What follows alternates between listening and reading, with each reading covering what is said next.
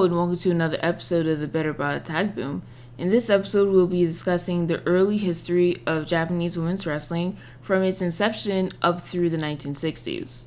First, I want to mention my main sources for this episode, first being the English language book, Transformed Bodies and Gender, Experiences of Women Pro Wrestlers in Japan by Keiko Aiba. The next being Joshi Puresu Mizokushi by Kamei Yoshie. And the last and most important one, From the Stage to the Ring, The Early Years of Japanese Women's Professional Wrestling by Tomoko Seto. The academic essay by Tomoko Seto was so important because she had the primary source of talking to Sadako Igari, who is the first female wrestler in Japan. And without that primary resource, there is not a lot of information available, regardless of language, about Joshi wrestling from the 40s up through the late 1950s. And a major part of that is the perception of seeing young Japanese women entertaining predominantly American audiences. In the aftermath of World War II, Japan is now being occupied. The American military helps write Japan's constitution. America is shaping Japan in its own image to help fight the rise of communism in Asia that was happening through the mid-20th century. The Japanese Empire itself was vehemently anti-communist, and it would strike down many communist, socialist, or anarchist uprisings throughout its empire in the Asian Pacific, and America needed an ally like that now after World War II, going to war in the Korean Peninsula to further crush the rise of communism. Between the end of World War II up until 1953, nearly 200,000 American soldiers are going to be living in Japan, and due to the physical devastation that has occurred in Japan from the two atomic bombings, from the carpet bombings of Tokyo and other civilian cities. Many Japanese people have experienced death in the families. They are now impoverished and they need to find ways to keep supporting themselves. And one of the places that could provide a well-paying regular income were the American military bases throughout Japan. So you start to see entertainers, comedians, singers, musicians start to apply for licenses in order to work on American military bases to entertain the troops. A lot of these entertainers are women. Because of male family members dying during the war effort, you now have a lot of women who have to become primary income earners for their families. So a lot of women are now applying for these licenses, and they start singing or playing instruments or doing comedy skits on these American bases.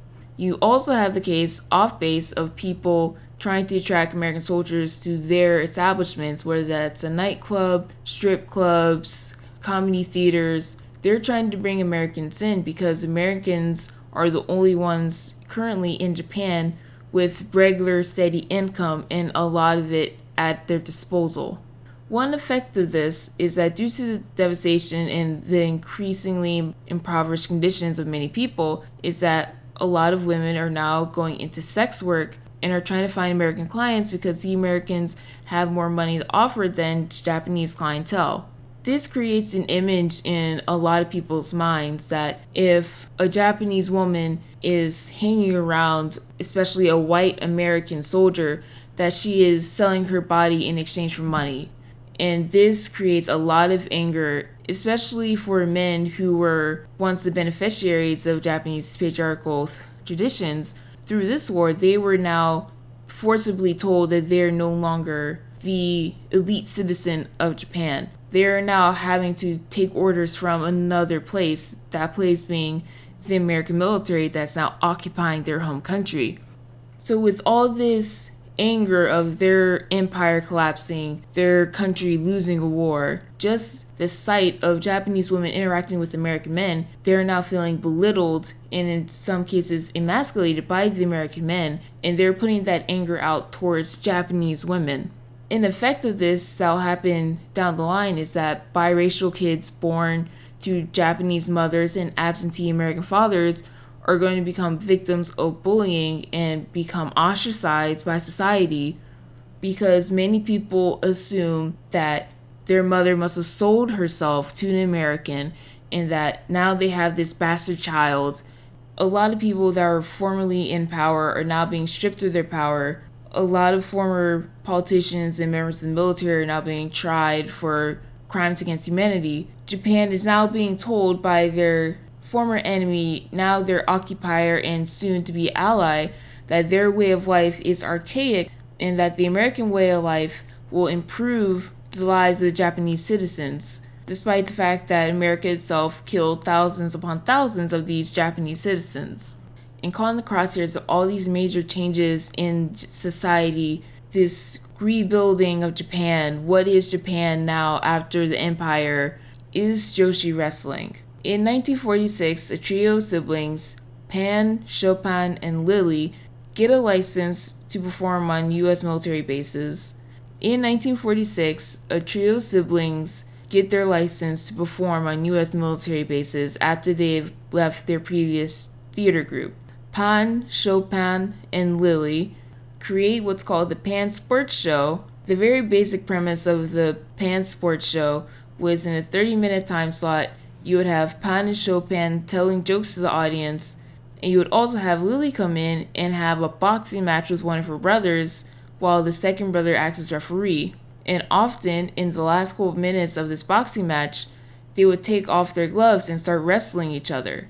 And the comedy in the act is that even though Pan was a man who was naturally stronger than Lily, Lily would still get the upper hand and would end up just stomping out her brother. Over the next couple years, Pan, Chopin, and Lily continued the Pan Sports Show and start touring different American bases throughout Japan.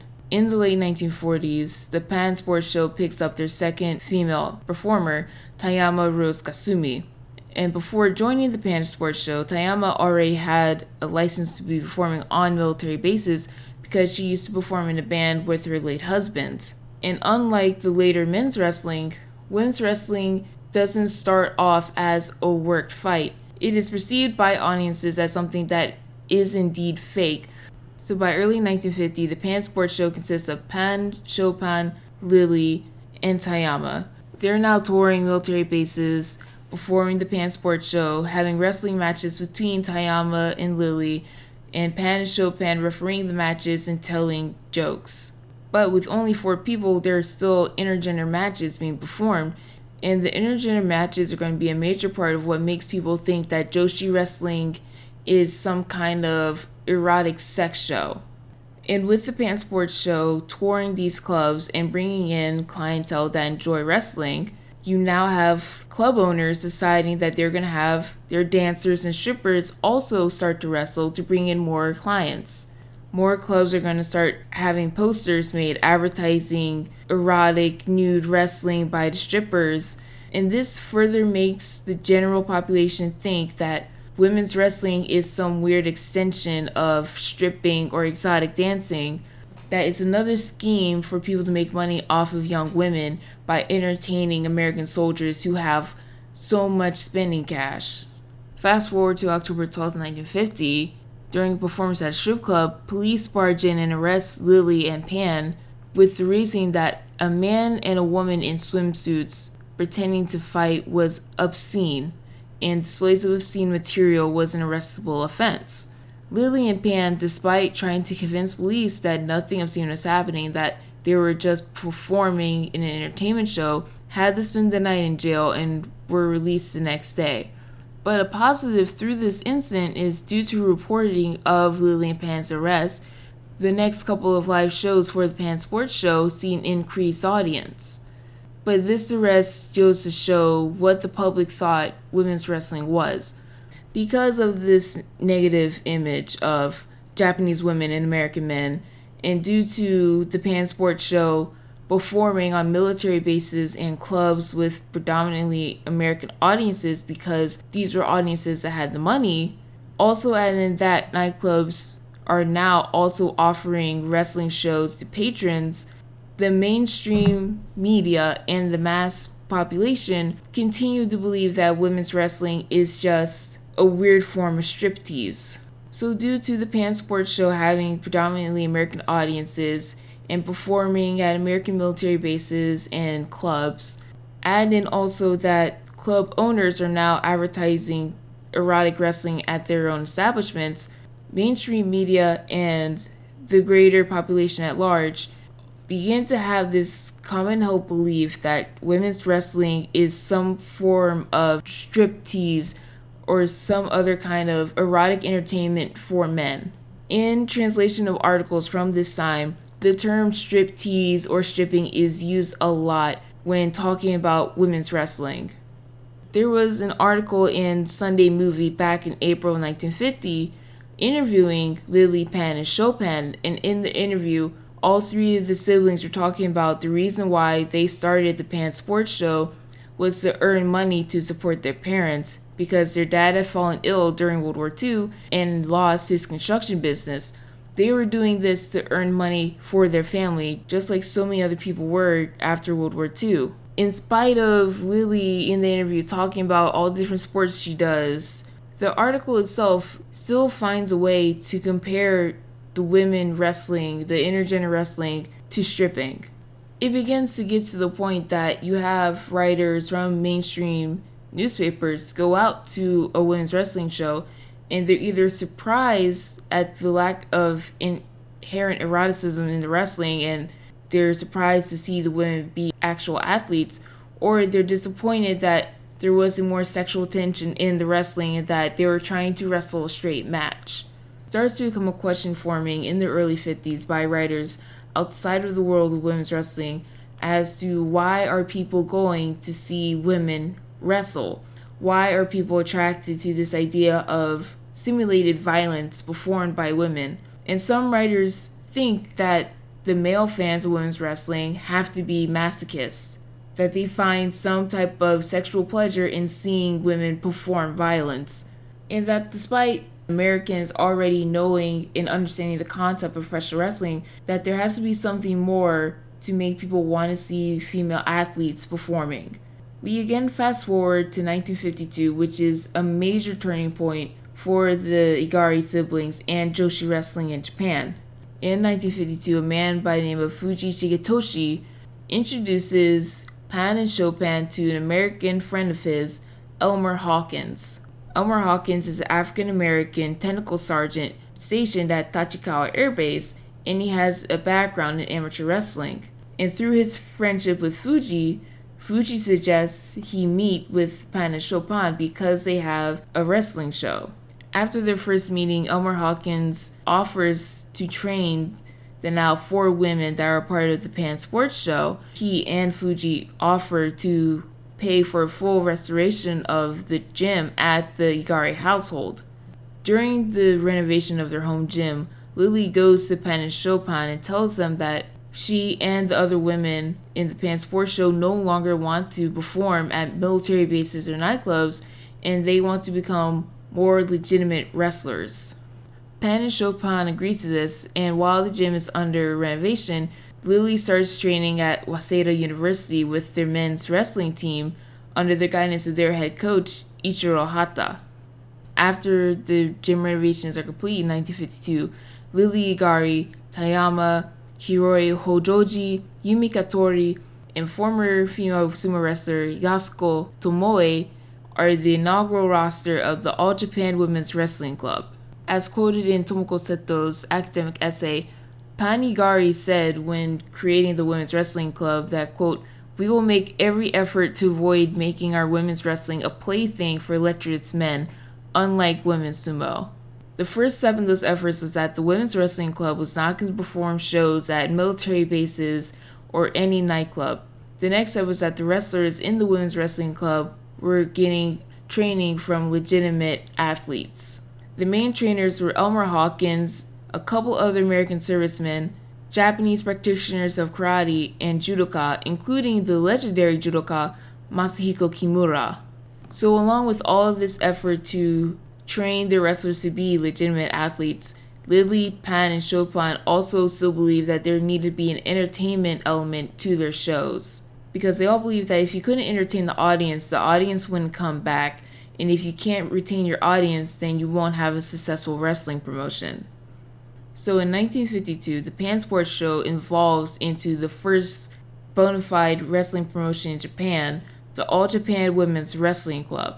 This precedes Rikidozan fighting the Sharp Brothers by 2 years, but Rikidozan had the benefit that by 1954, Japan had national broadcast television, and his matches were shown on closed circuit television and helped create the legend that was his entire wrestling career.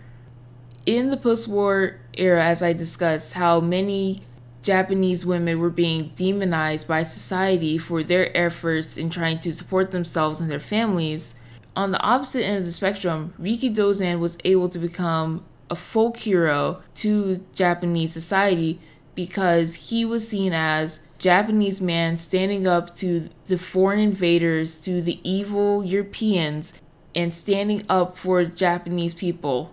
Now, ironically, Rikidozan was ethnically Korean, and Korea was a former colony of Japan.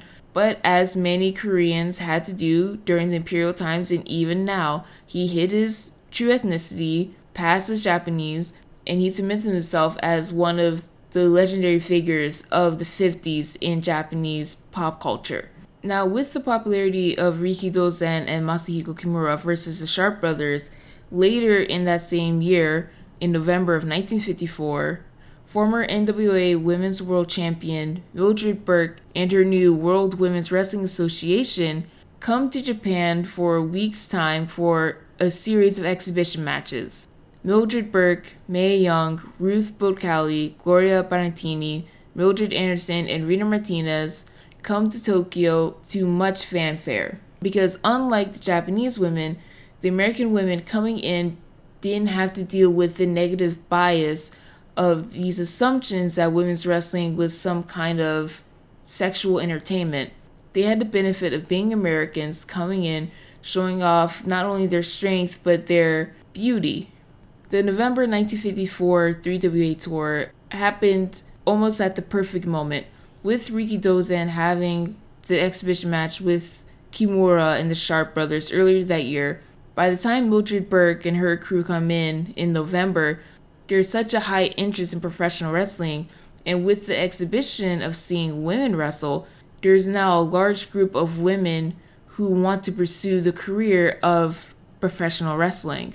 A couple months earlier in March, there is a new promotion, All Japan Women's Professional Wrestling Association, and they create a small roster of women, one of which is Yuriko Amami, the wife of the eldest Masunaga brother.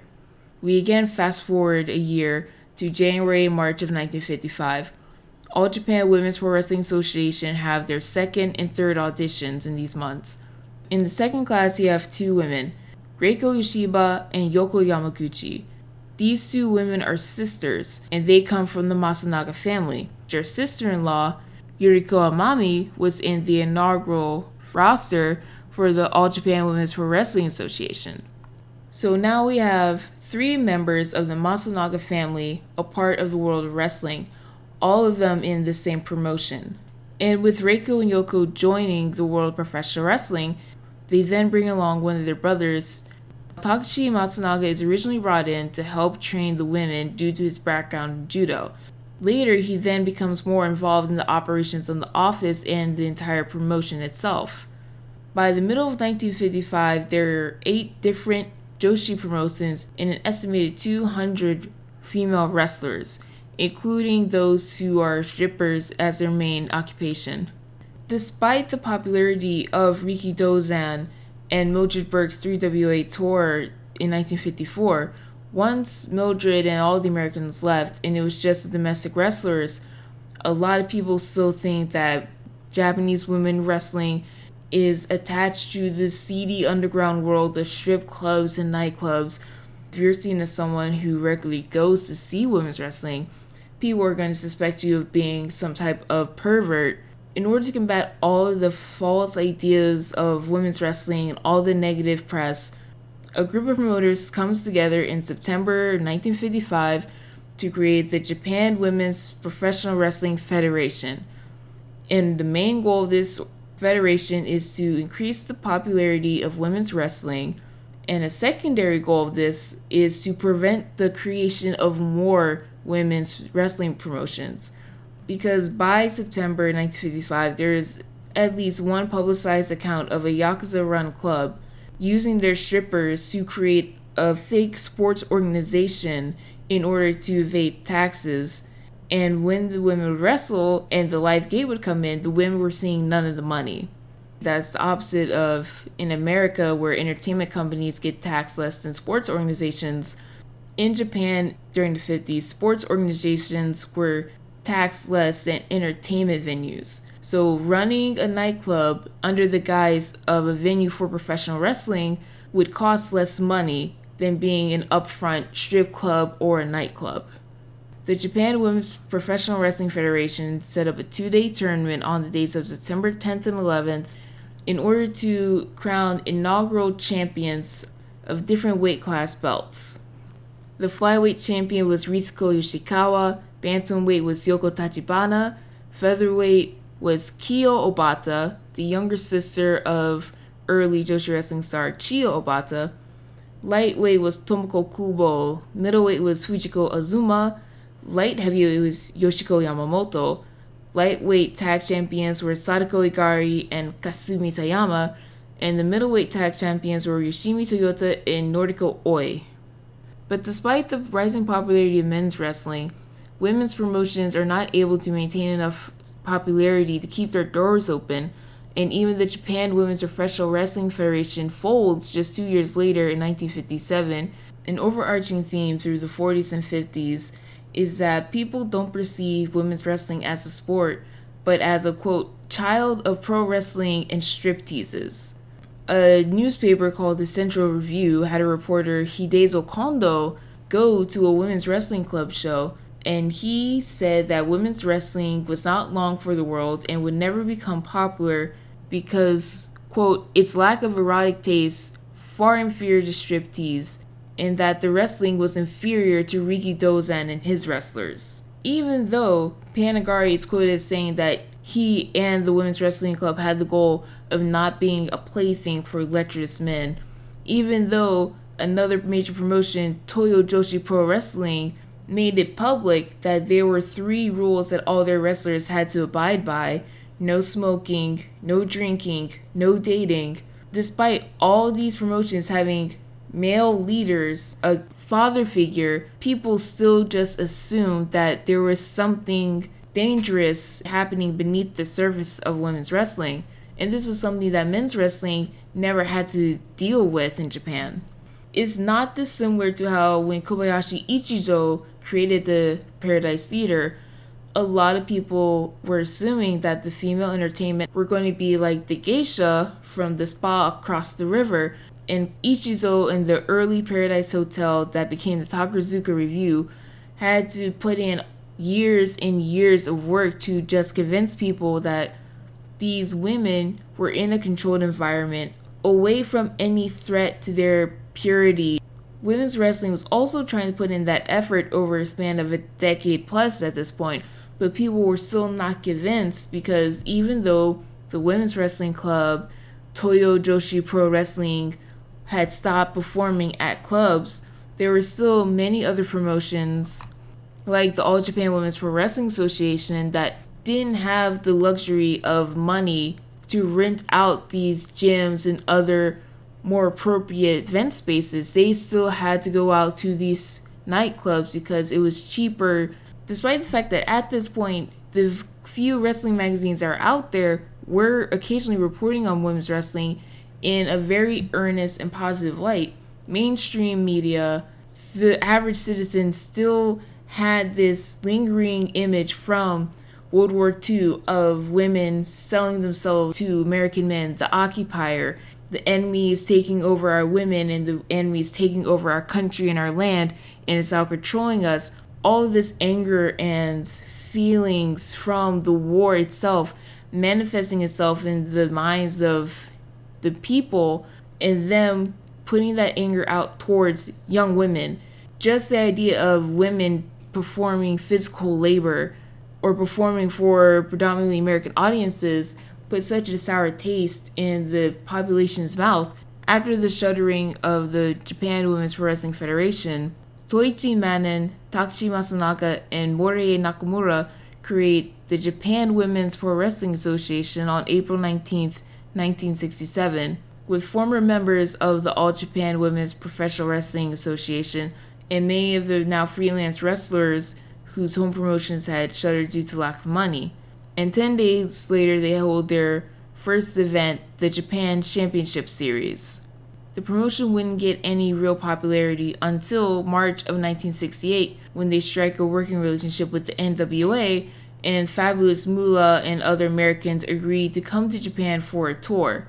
The tour is called the World Championship Series and featured multiple NWA and Women's World Championship title defenses, with Fabulous Moolah against Yukiko Tomoe. Yukiko Tomoe debuted in 1955. On March 2nd, Yukiko and Fabulous Moolah go to a time limit draw of 60 minutes at Taito Ward Gymnasium. Later, at Higashi Osaki City Gymnasium, Yukiko would defeat Fabulous Moolah on the third fall in just under 5 minutes to become the first Japanese woman to hold an NWA championship. A little similar to how Rikidozan fighting foreigners helped propel his status in pop culture, Yukiko not only being able to stand eye to eye with an American wrestler, but defeating an American in a match helped increase the popularity of not only her, but the Japan Women's Pro Wrestling Association. Yukiko was only able to have 2 title defenses before she dropped it back to Fabulous Moolah on April 2nd at Hamamatsu City Gymnasium. Even though things are looking up for the promotion with one of their domestic wrestlers becoming an NWA World Champion, there have been months of infighting between Toichi Takashi and Morie, Takashi Matsunaga, Toichi Manen, and all the wrestlers loyal to them leaving to create a new promotion, All Japan Women's Pro Wrestling, leaving Morie Nakamura as the president of the old Japan Women's Pro Wrestling Association. But while the exodus was devastating, Nakamura's promotion still had a working relationship with the NWA and Fabulous Moolah. On November 6, 1968, Chiyo Obata formally challenges Fabulous Moolah for the International Women's Wrestling Association Championship. At this event, there are cameras from Tokyo Channel 12, which is now known as TV Tokyo, filming the match for a broadcast special called Women's Wrestling World Championship Fabulous Moolah vs. Chiyo Obata. This match broadcast on Tokyo Channel 12 on November 21st, 1968 in the prime time slot of 7:30 and gets at that time a record rating of 22.4%. Due to this women's wrestling match gaining a record rating for the channel, Tokyo Channel 12 and the main sponsor for the show, Santen Pharmaceutical, go back to Japan Women's Pro Wrestling Association and tell them that they want to create a regular broadcast TV show featuring their wrestlers. This new show is called Women's Wrestling Broadcast World Championship Series and begins airing on December 5th, 1968 in the prime time slot of 7:30. December 5th, 1968 marks the first time that women's wrestling gets a regular broadcast deal in Japan. And not only are they getting regular TV time, they're getting this in prime time, and they're bringing in good ratings. They're getting between 10 to 50% ratings in the major regions of Kansai and Kanto, all with Chiyo Obata as the ace of the promotion. So even though in April most of the wrestlers had left, Nakamura and Obata were now having a successful promotion that now had regular exposure to new audiences and is pulling in enough ratings that the channel and their primary sponsor are happy. The Women's Wrestling Broadcast World Championship Series is so successful that Tokyo Channel 12 also reached out to the new AJW and they give them 2 trial broadcasts on May 8th and May 29th of 1969, but the ratings are so low that Tokyo Channel 12 don't pursue a TV deal with AJW. Another reason for Tokyo Channel 12 not pursuing a TV deal probably has to do with someone started rumors that AJW was connected with the Yakuza, that AJW also couldn't rent out a lot of venues because another important fact, an interesting note to make about AJW is that even though they're technically the second family-run promotion in Japan, their familial connections are much larger than that of the 3 siblings, Pan, Chopin, and Lily, who operated the Women's Wrestling Club. AJW involved Takashi Matsunaga, 3 of his brothers, his 2 sisters Reiko and Yoko, sister-in-law Yuriko Imami, cousins Jumbo Miyamoto and Kyoko Okada, a niece in Aiko Kyo, and then Toko Kaseya, a wrestler who would debut for AJW in the 60s and would become the second wrestler to take on the Mariko Akagi name, was another distant relative to the Matsunaga family. With the Yakuza rumors spreading so much that AJW is unable to rent out regular venues, the saving grace in AJW becoming the major promotion that it does, it starts with their early relationship with the publication Daily Sports. Then editorial director of Daily Sports, Shinji Ueda, was at the first AJW event and was an early supporter of the new promotion. And with his support, it helped bring legitimacy to the sport of joshi wrestling through the late 1960s into the early 1970s. And Shinji Ueda eventually becomes the inaugural 3WA commissioner once AJW gets the rights to that title in the early 1970s. So between the end of World War II up until 1967, Japanese women's wrestling is having to fight a constant battle with the perception of the public on what women's wrestling is for and who it's for. The venues that women's wrestling is occurring in helps create an image that this is just another part of the underground world of sex work and the entertainment of Americans in Japan. It has to carry this unearned reputation for over a decade. And despite men's wrestling becoming an escape for many Japanese people, women's wrestling is looked down upon and almost spat at by these same people because these women are not being respected as athletes. They're seen as just women using their bodies. Despite Mildred Burke and the 3WA Tour inspiring dozens upon dozens of women to become female athletes, not as a way to provide for their family, but as a way to provide for themselves and become independent women, many post-war campaigns, companies and organizations using the opinions of housewives as a way to denote what is healthy or unhealthy entertainment. Joshi wrestling gets caught up in these conversations, even though Women's Wrestling Club and Toyo Joshi Pro Wrestling publicly listing rules on all the ways they're going to make sure that the women aren't making dangerous decisions, that the public and mainstream media can't divorce women's wrestling from its origins as comedic entertainment being performed at military bases, at strip clubs and nightclubs, and they refuse to try and understand why women in the first place were having to seek money and job opportunities in these venues of sex work or at American military bases. The early history of joshi wrestling is that of sexism and that of patriarchal society's views on young women and their bodies and how they interact with men. As many of these joshi wrestlers were young unmarried women, not unlike the women who are a part of the Takurusu Great View, both of these separate worlds had to make efforts to prove to society at large that the value of these women's bodies were not being put at risk through these unusual occupations.